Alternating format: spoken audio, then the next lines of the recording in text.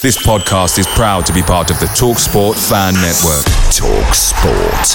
Powered by fans. And there it is, that's as good as it gets on this stage. Nissan Townstar EV strikes again. It's an unstoppable van, unstoppable.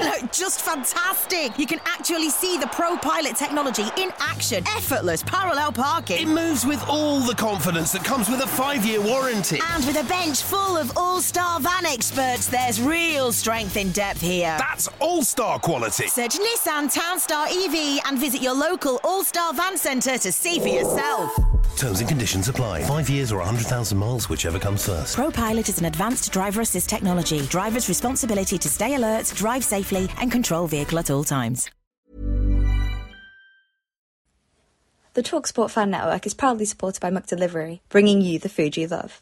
McDelivery brings a top-tier lineup of food right to your door. No matter the result, you'll always be winning with McDelivery. So, the only thing left to say is, you win? Order now on the McDonald's app, and you can also get rewards points delivered too, so that ordering today means some tasty rewards for tomorrow. Only via other participating restaurants. 18 plus rewards registration required. Points only on menu items. Delivery fee and time supply. See mcdonalds.com.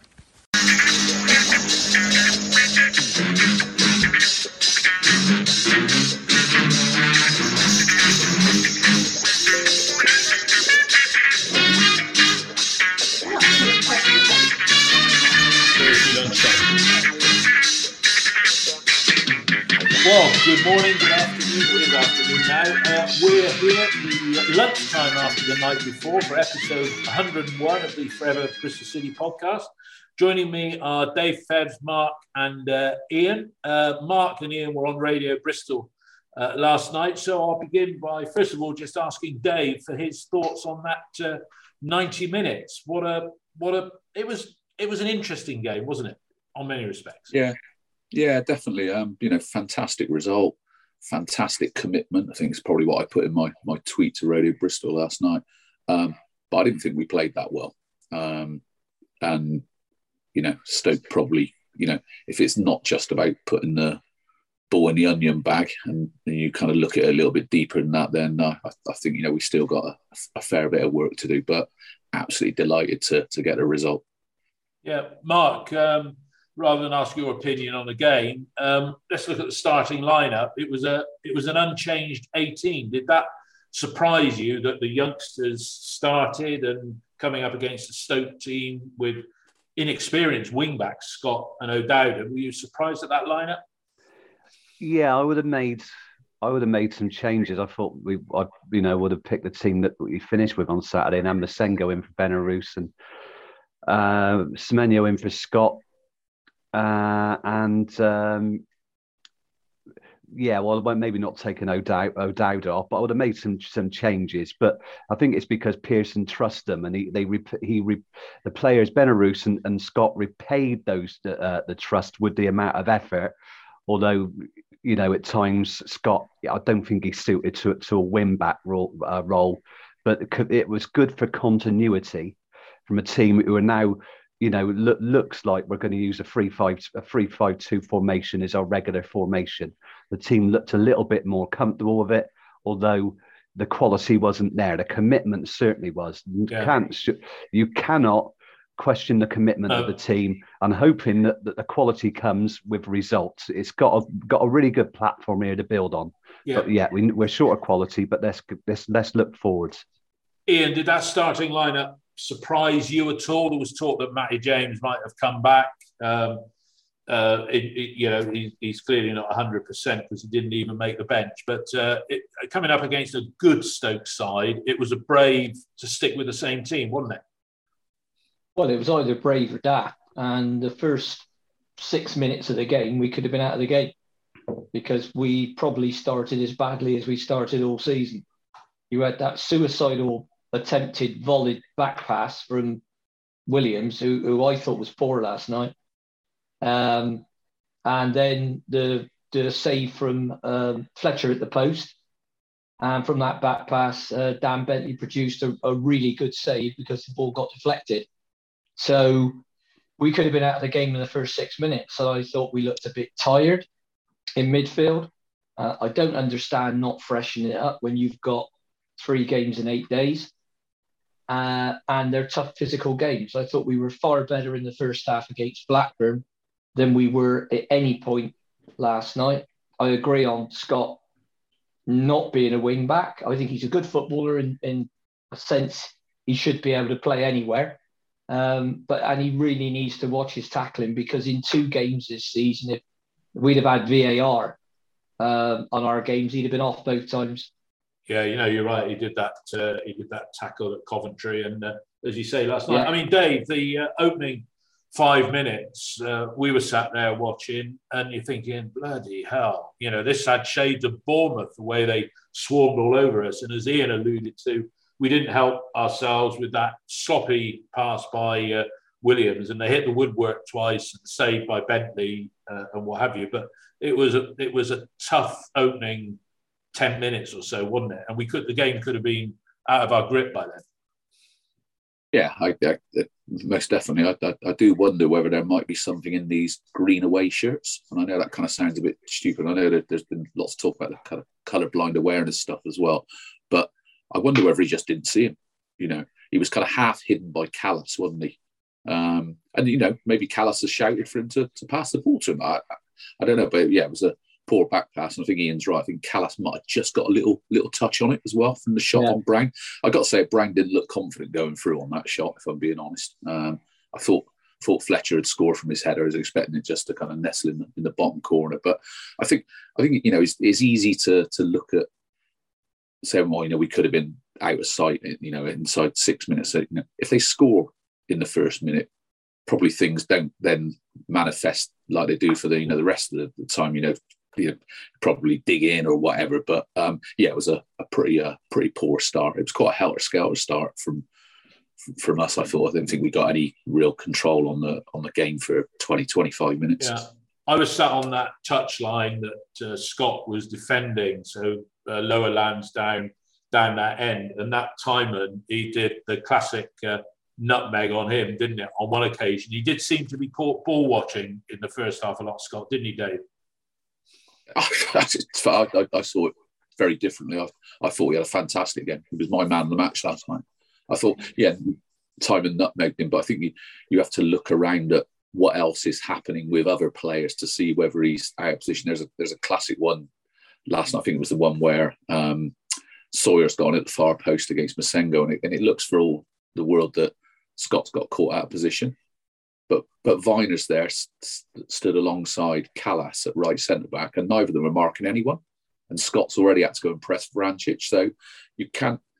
Players run off of players, but other players have got to come and take responsibility as well. But I thought he was excellent last night, Scott. Yeah. I think, in fairness, Dave, I thought in the second half, which is the opposite side of the pitch and the furthest part away, I thought he got into it and looked what you expect a wing-back to be.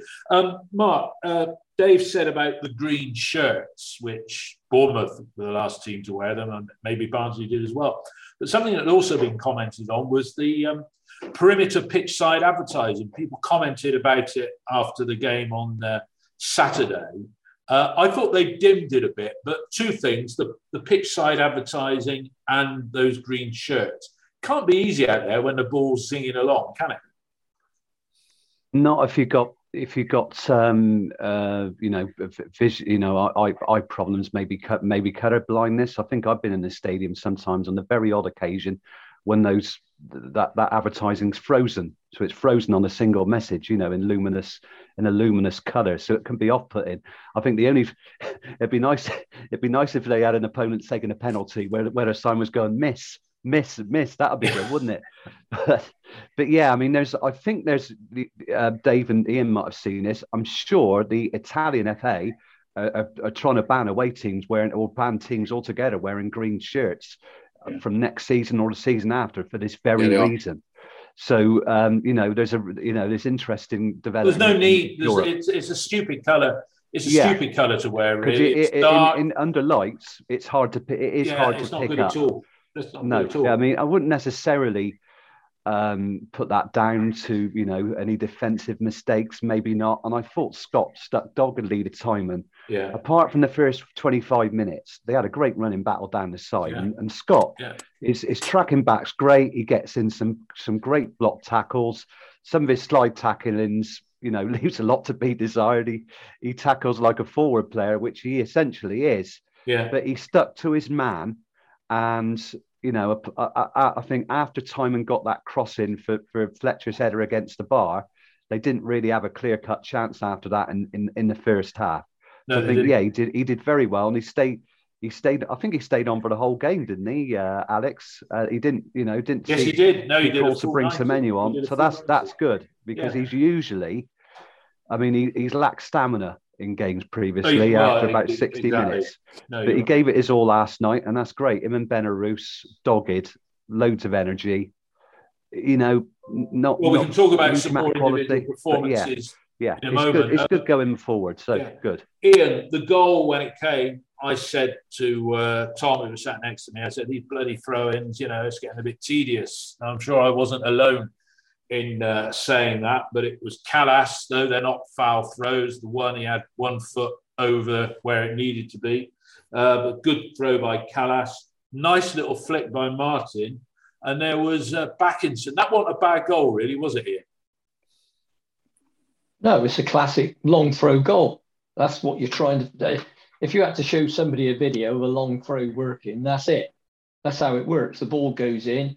Hopefully it goes in a little bit flatter than Callas throws them because they're normally more effective. Delap's ones used to go into the box like an absolute rocket.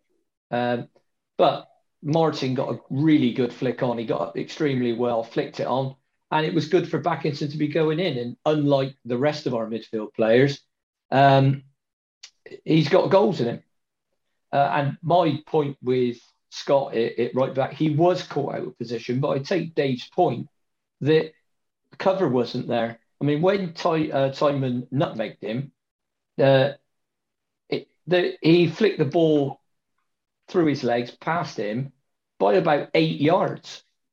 And then ran into that space. And that's something that we got better at against Blackburn. And last night, possibly as the game went on, in getting out and stopping people in wide areas. Because before last night, we were the team in the division that conceded the most crosses into our box. And that's why. And we also were the team that conceded the most shots. So if you're doing that, it's little wonder that we've conceded so many goals, and it's little wonder that we've only scored, is it 7 goals now in 10 home games? I mean, it might be 8. And it's 8 very now, much in single digits. And that's the crux of the matter. If you're not doing those two things, you don't need to be a rocket scientist to work out that you ain't going to score many goals and you're going to concede a few. Yeah. So we're at the wrong end of the expected goals table and all the rest of it. But good thing to get the 3 points out of a game where I don't think we deserved the 3 points out of that game as much as we deserved the 3 points against Blackburn. Interesting. Dave, you put your hand up there for a contribution. I was going to ask you about the goal anyway, but you say something about what Ian said. No, it's more about the just going back to the throw-in, really, and those little kind of things we do or that actually end up getting results. And Scott kind of was going nowhere on the touchline and won the throw-in, which was good. And then he played it into Benarous, who was kind of completely hemmed in. And Benarous's nous was, I'm going to lose the ball if I try and dribble past it. I'm just going to boot it against his shins and we're going to get another throw in, but it's 15 yards further down the touchline. Yeah. And obviously we know what happened there. And I thought that was kind of quite, there were lots of things they did, both of them did last night, I thought were massively mature. And that was a good case in point. Now, that was all I wanted to say.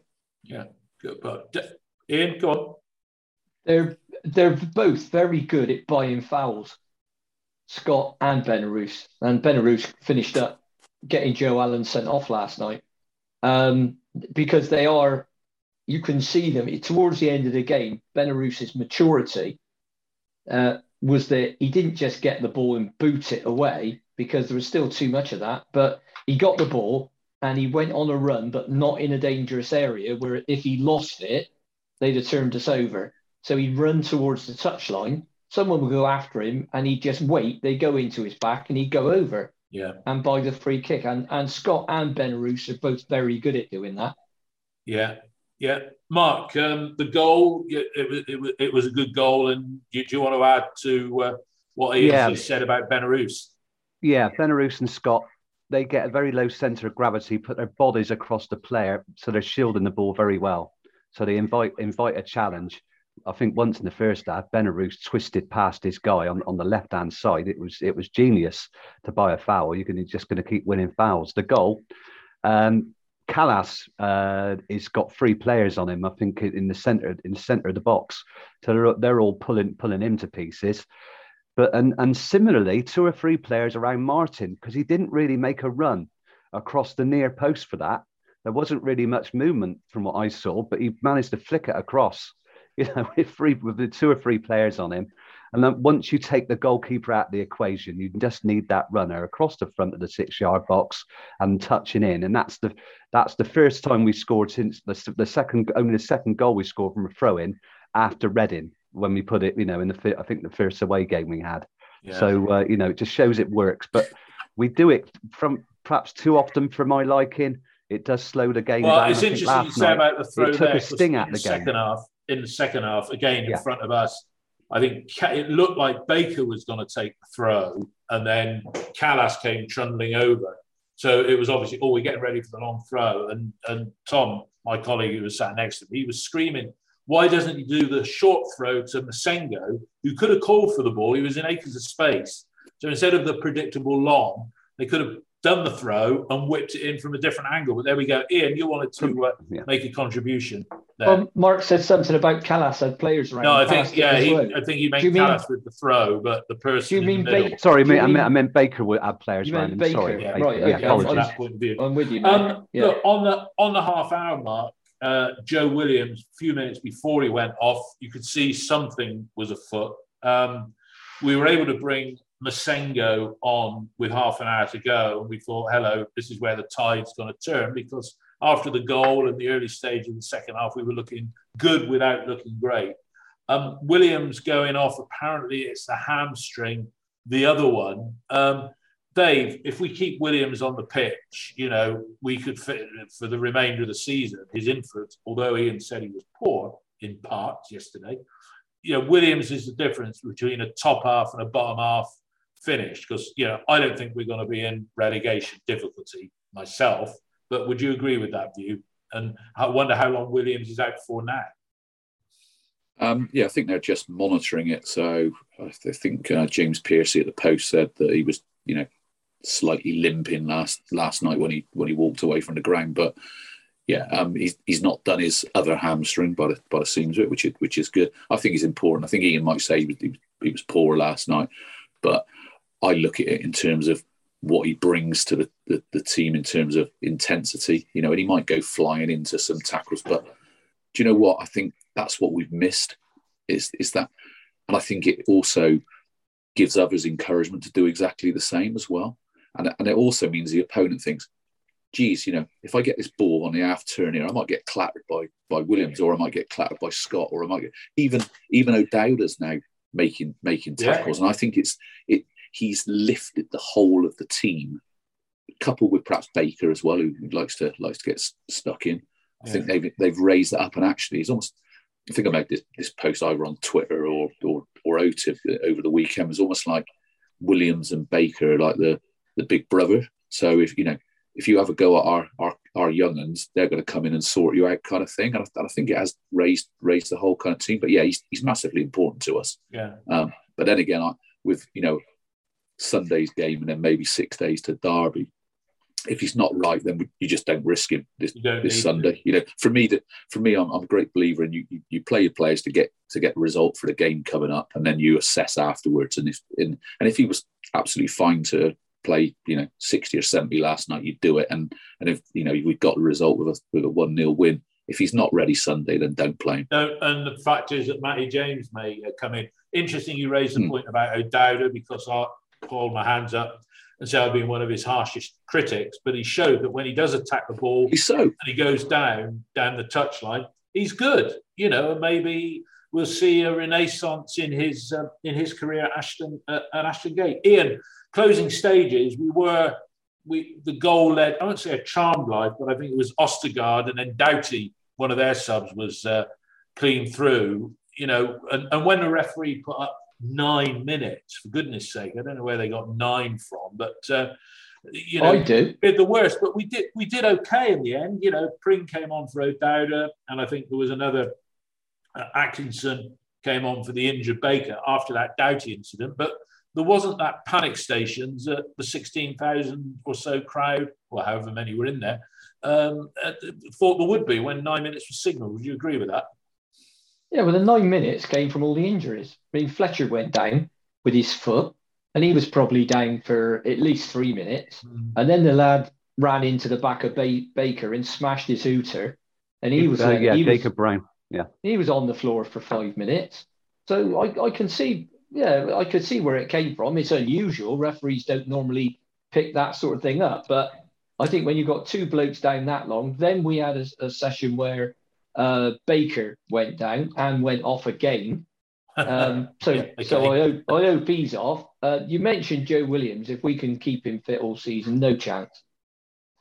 I've got to that point with Joe Williams. Did I say Joe Baker? Joe Williams. I just think it's going to be a massive struggle to keep him fit for 3 games a week.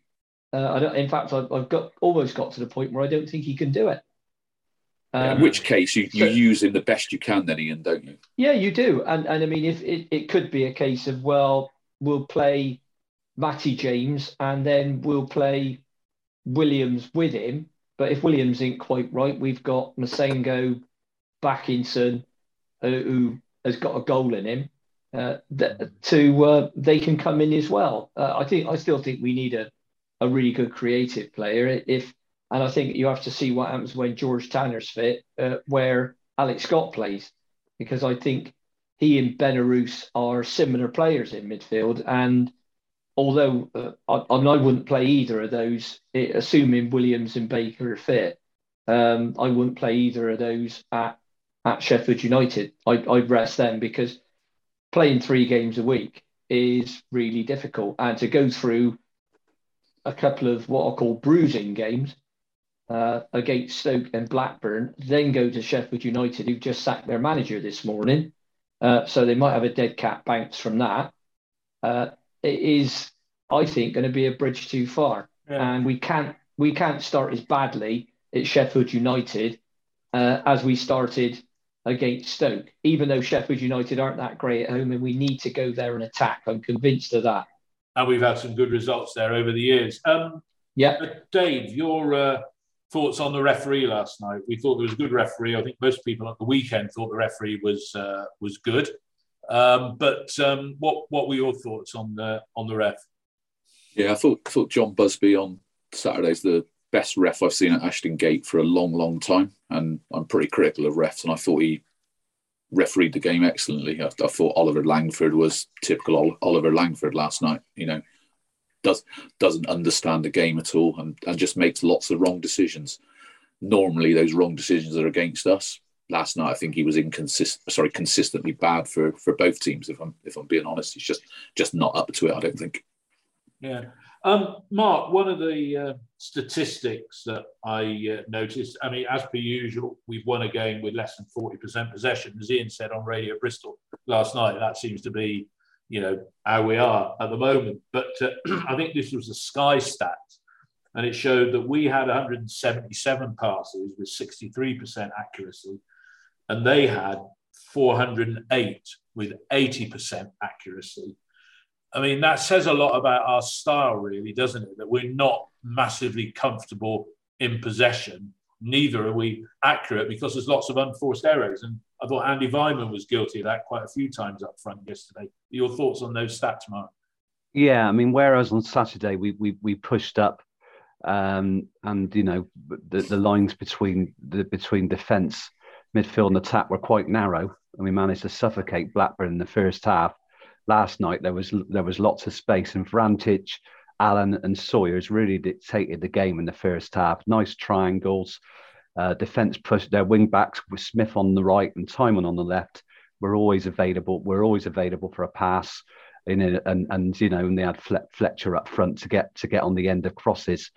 So until we're able to, strengthen that midfield area,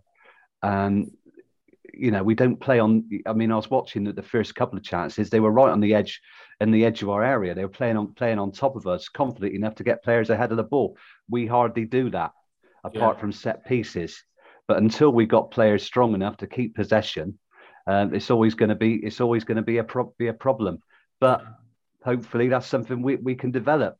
Dave, as the season goes on, with experience with Benarouz and Scott and other players coming in, there is time. It's not right off yet.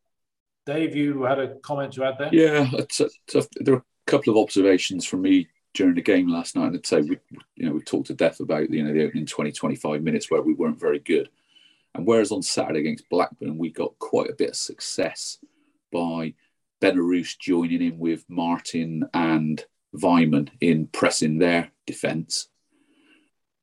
What happened in those opening 25 minutes on last night was that actually when we did that with the three of them, they bypassed us, and therefore we left Williams and Backinson quite often being the two against their three. So they had Joe Allen finding pockets, Romain Sawyers and Vrancic. And after about 25 minutes, I don't know whether there was an instruction out, but Benarouz stopped joining Vyman and Martin in the press, and we basically went more of a block than a press, and we actually just let their three centre backs have the ball, and none of their three centre backs are particularly great on the ball. They're not, none of them are like Webster or anything like that, and that was the turn of the game for me, is that they started to get frustrated and they started to rush passes. They knocked a couple of balls out of play. They tried to play that killer pass when it wasn't really on, and we stole it. And I'm just going to, I don't know if this will come through on the screen, but that, it might even be back to front. But basically, that's our possession stats. We didn't have any possession stats in like the first quarter of the game. We didn't have much possession in the last quarter of the game. But in the bits in between, when we rushed, not just Russian, but we forced them to play more risky passes, that was when we took a control. And there's another one as well, which is around our intensity, and it probably just shows us that big like V at the start there. That's the point where we started to just let them have the ball a bit. So their possession, when they had the ball, kind of they knocked the ball around a bit more, but they didn't cause us any problems, and that allowed us to get into the game. Couldn't you? Sterile possession, it was. That was quite key for me. So I think there's we've seen two different ways of pressing from Saturday and last night, that you've got to be able to adapt on the pitch and be able to work out where the opposition are going to threaten you. And I think last night the threat was getting Allen, Romain Sawyers and Vrancic in little pockets. And once we stopped that happening, that was what turned the tide. And I thought the middle part of the game, first 15, 20 minutes of the second half, I thought we were really, really comfortable. We looked like we were building. I'd agree with that. If there's two outside bits that we need to improve on. I don't know if anyone else got any more thoughts on that. Ian, I want to ask Ian a question. Dan Bentley always seems to play it long. It was interesting looking at the way Stoke, when the keeper was in possession, they did that thing where I think a lot of Premiership sides do it, where they'd have three passing options to the goalkeeper to play it short. Yeah. And, we tried to press it a few times, but do you think Bentley playing it long when we haven't really got that Kiefer Moore type up front, do you think that's a tactic that might change over time, or it's fine, we're going to get the personnel to make it more effective maybe when the transfer window comes? Well, the answer to that question is it depends how we decide to play and who we sign in January. If we go up to Rotherham and get Michael Smith, then he can go long. But what we have to do if we go long is we have to get players running past the ball onto flicks that will come. Because other times they don't go past the ball because they're frightened of getting caught out of position. Overall, there's two things we need to really improve on. One is our movement. I think our movement is quite poor most of the time. There's not that many options for someone with the ball, which is why we don't do the short thing. Give it to Baker, give it to Callas, give it to Atkinson, because when they try and bring the ball out, they are very occasionally successful, but more often than not lose it, and we get turned over in possession. And our passing, there were some really simple passes last night. I remember one from Baker to Backinson. Baker had no one with him. The ball was on his left foot. All he had to do was cushion pass it 10 yards to Backinson, and he overhit it like a mule. And if we're going to keep giving the ball, around the centre circle, wasn't it? Yeah. Yes, yeah. And I thought, well, that sums us up, because it was a pass you or I could have made. It was 10 yards straight line, just cushion it and give it to him. Backinson was probably in 5 yards of space, so he could have got on the turn. And when Backinson goes forward, he looks far, far better than when he's trying to defend. So that's that's a thing in training. I can't understand.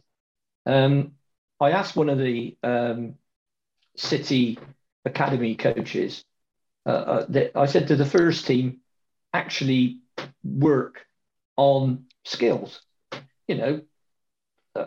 First touch, passing. Do they do those kind of drills? And he said, well, I'm sure they do. I said, because the way I see the academy play is completely different to the way the first team play. You watch the academy play, and it's playing through the thirds, passing to feet, first touch, and all the rest of it. You go in the first team, and these kids must wonder what the hell's going on, because the ball's flying over their head if they're in midfield. Yeah. And it doesn't get the best out of what we got. I mean, if you want to play like that, like I said, go and get a team of giants. Okay, guys. Nigel Pearson, the manager, gave a lot of credit to the crowd last night, because they got behind the team. I'll come to you first, Mark. They say the crowd is the 12th man. Do you think we were last night? Yeah, fantastic atmosphere. I mean, there were a lot of gaps, and obviously they count season ticket holders even if they don't turn up. But we really needed the crowd support, and the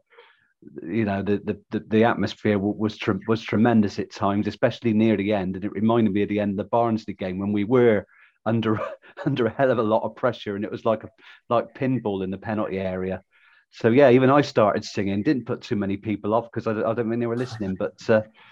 But yeah, it was great, and the whole feeling of winning. And maybe Ian was right. I got a bit carried away on Radio Bristol, but when you win a game, thanks Ian. When we've only won 2 games all season, you're just thankful. Winning is brilliant, isn't it?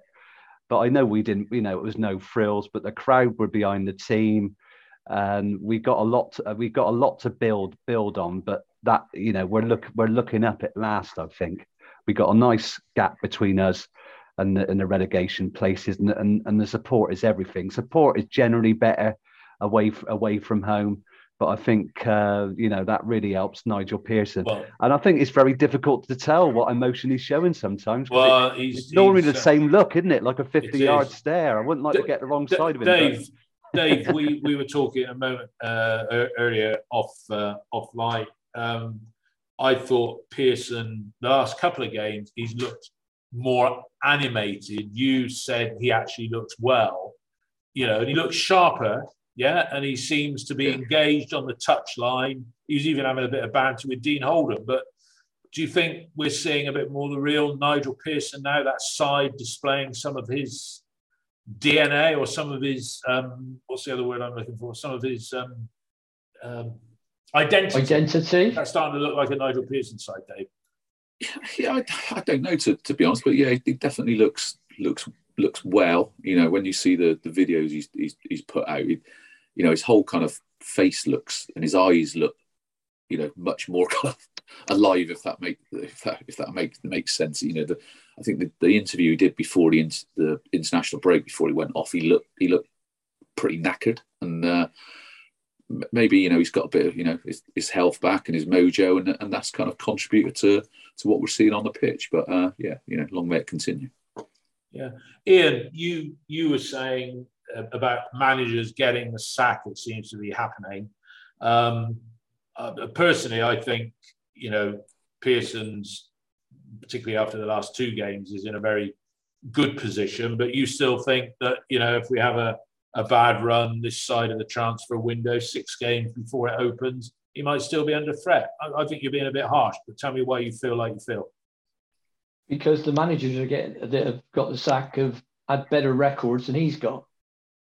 So, and it's very easy at this club to get wildly excited and carried away like Mark was on Radio Bristol last night and talk about looking up the table instead of looking down. The first thing I looked at is how many points do we clear of the relegation zone? 8 points. Brilliant. That'll do.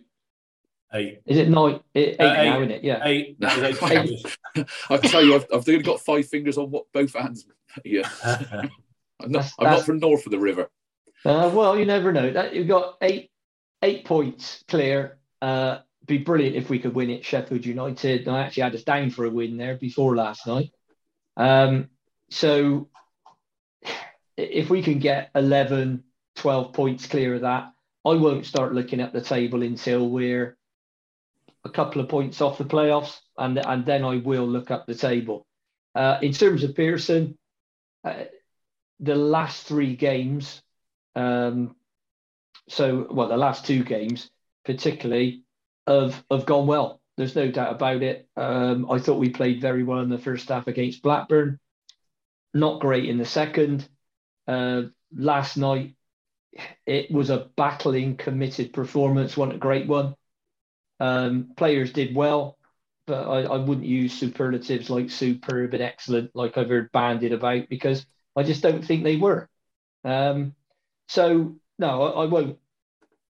It depends. It's a results game, isn't it? It's as simple as that. And you've got now, I mean, Jukanovic is the second manager that's been sacked when he's won a game. I mean, Daniel Farke won his first game in ages in the Premier League, got the bullet the next day, and Jukanovic, he won the other night and had a player taken off. And we don't know whether John Fleck's going to appear for them on Sunday. I personally doubt it after that, but we'll have to see.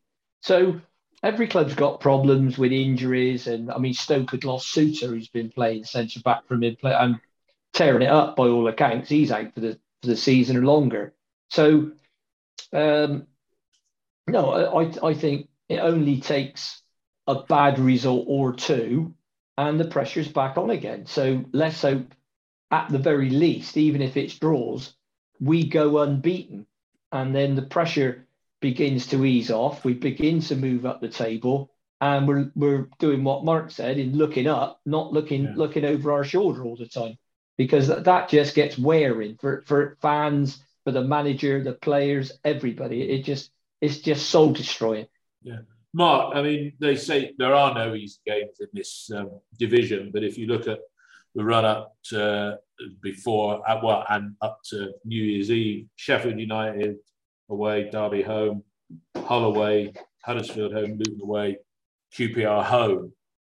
You know, you look at them, all of those clubs, and none of them are better resourced than we are. Sheffield United maybe, because they've still got some Premier League money in there, but that's not a run of games that we should view with trepidation. Do you think that's true? Would you agree with that, Mark? Yeah, I think the big thing, the other thing that came out last night was our discipline. Apart from the Scott challenge, I think we were pretty clean, and I think the only other thing was the sort of Greco-Roman wrestling and Masengo and Chester at the far post, which made me chuckle when I watched the highlights. That was a penalty, and the foul by Callas before it was a blatant push in the back, and he got away with it. So they could have had 2 penalties on that one corner. I don't think either of them were blatant, Ian. I think Callas has not pushed him as such. There's some contact or whatever. I think the fact that Chester didn't go screaming.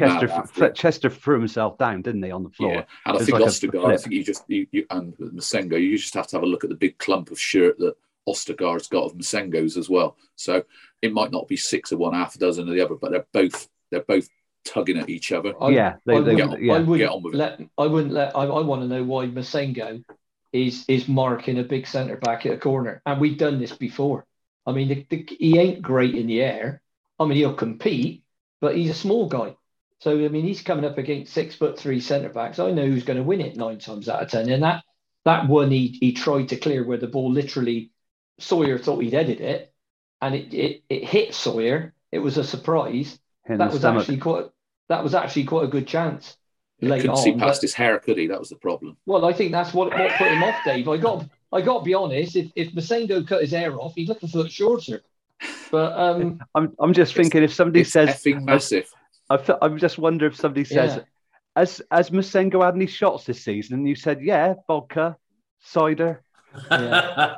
And his hair is something massive. Yeah. But going back to what you said about those games that are coming up, if we play with that level of commitment and some discipline, we can squeeze out results. But we got to show a bit more quality on the ball. Yeah, to go with it. We have to do that. I think we got to show a lot more quality on the ball, and we've got to utilise the squad that we've got. We haven't got a massive squad. I mean, now Benarouche you can count as a first team player. Our squad's 25, and at the moment we got 4 injured and 1 on loan. Yeah. So that doesn't give us a huge amount of choice, but we can. I mean, last night, for example, I would have started Atkinson, Wells, Masengo, and somebody else that I can't bring to mind at the moment. Semenyo. So you're right. Well, that's it. It was a strong bench. Dave, we can do that at Sheffield United as well. Yeah. What are you looking to chip in there with, Dave? Yeah, I think I was just going to add in there that obviously we don't know what goes on at Phelan, but for me, last night and Saturday were there's your bar, guys. If you compete, and a bit like Mark said, if you compete and show that level of commitment in 90% of the games for the rest of the season, we're going to get results. You know, we're going to scrape draws where we maybe should have lost. We might scrape a win like last night where perhaps we didn't deserve it, but we'll get enough results for it to be a comfortable season. And I hope it's, I think, was it Matty James supposedly kind of made some speech afterwards about, the older players looking after the younger players. But I think he's also people like Matty James and Andy King, even when they're not playing, saying, look, this is what you did those 2 games. You haven't made it. You need to keep those levels up because this is what championship football's about. And if you drop below it, that's where you get your Birminghams and your Coventry results. And I think those are the kind of key points for me. The results are really important and probably more important than anything else, but those learnings that they'll get from going through those experiences and also getting the rewards for putting the effort in, because there's nothing worse than busting a gut and then losing in the 93rd and 97th minute against Forest. You're going to get matches where you do bust that gut and you might not lose to a 93rd minute goal, but you might still hit the bar 3 times and what have you, and they have 1 chance and they do one on you type of thing. But you're absolutely right. And what you said there picked up on some of the comments. I think Nigel Pearson's post-match interview that I heard, he said this is a rebuilding job, and you said we've set the bar. We now know that level of intensity and commitment that's there. But clearly Messrs Palmer and De Silva. Do we think, Mark, first, that we'll ever see them in a Bristol City shirt again? Palmer, I think he's out the door. I'm not sure about De Silva. I mean, he hasn't. I wouldn't say he's been awful, but since he's had his shin splints, stress fractures, he hasn't really been the same player. Spent a lot of time like last season and the season before. When he first started with us, he looked very good going down the left side. I think defensively he's been a bit culpable, but I'd still stick with him. There's something in there. I think Palmer's, really, I'd certainly get rid of Palmer. But who's going to want these players? I mean, you can easily say if they're under contract, we can't. Do we sell them at a massive loss? If they want it, who's going to take players out on loan who aren't good enough? I mean, Nigel Pearson has said, I'm getting rid of players at January.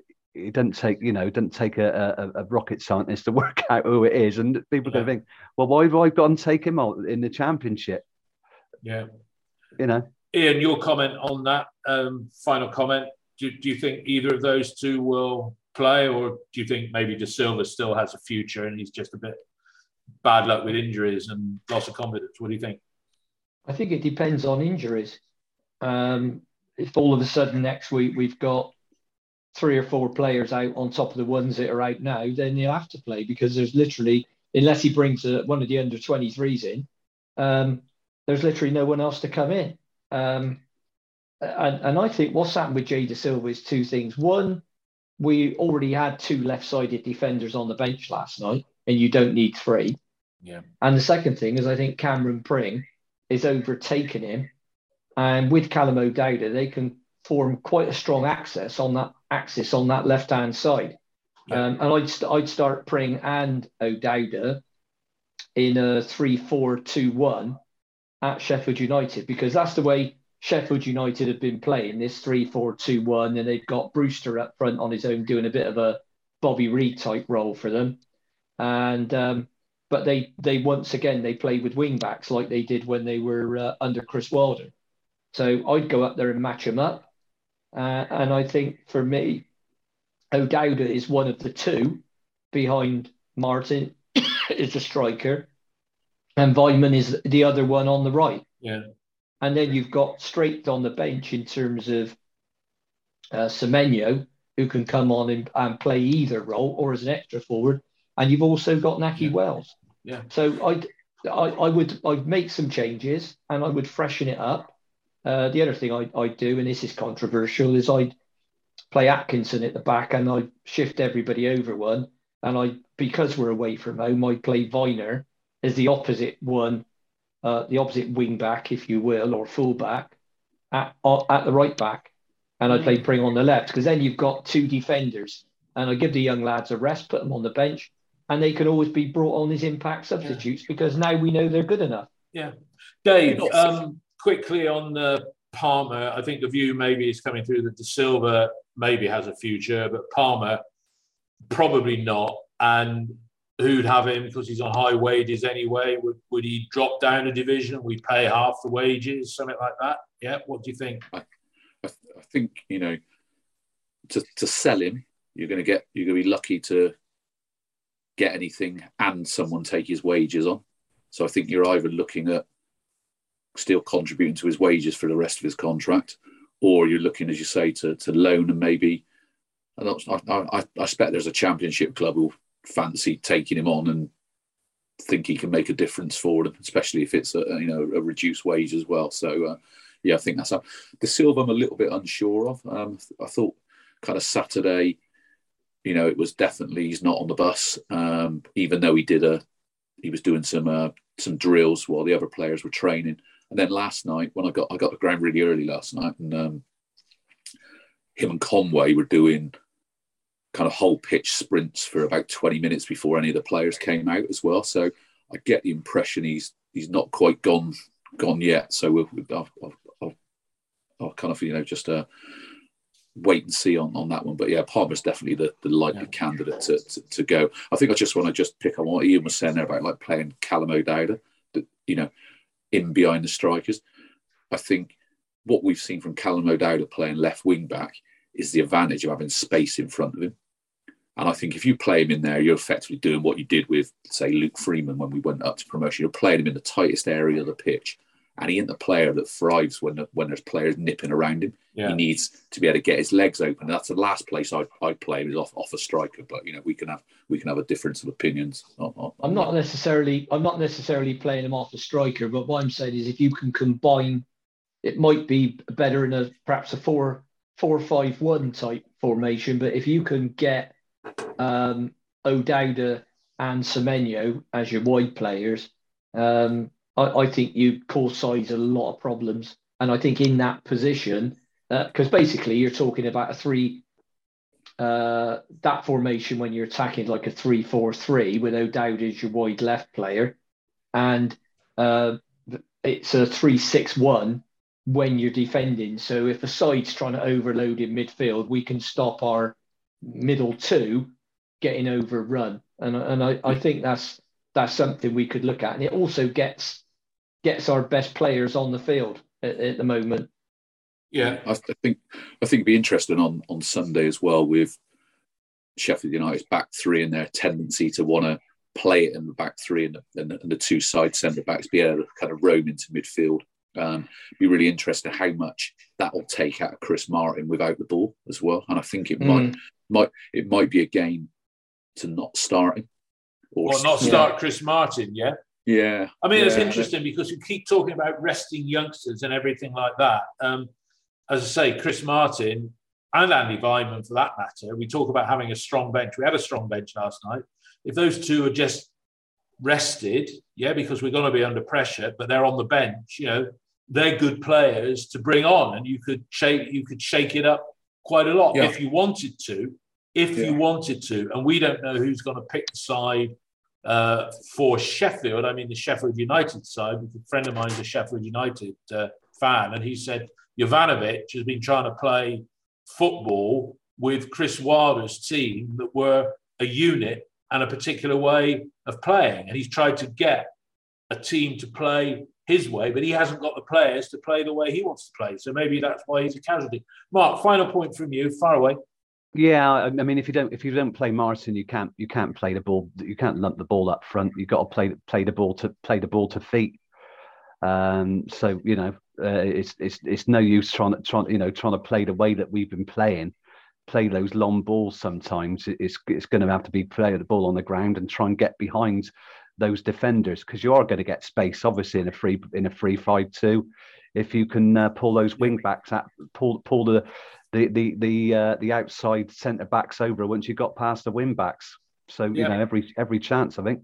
Excellent. All right, look, guys, we've had a good little session today. Hopefully, people have enjoyed listening to the review of last night's game or Wednesday night's game against Stoke. The game at Sheffield is a 12:30 kickoff. So those of us that are going to be on the pod this weekend, it's probably going to be around about 5:30 time. So we're hopeful. We feel optimistic. It was a good performance in many respects. Wasn't a great performance because of the chances they had or what have you. But the optimism barometer is there. I would give this. We gave it a C+ on Saturday. I give this a B+ because there were lots of encouraging signs. Dave, Mark, Ian, thanks all of you for your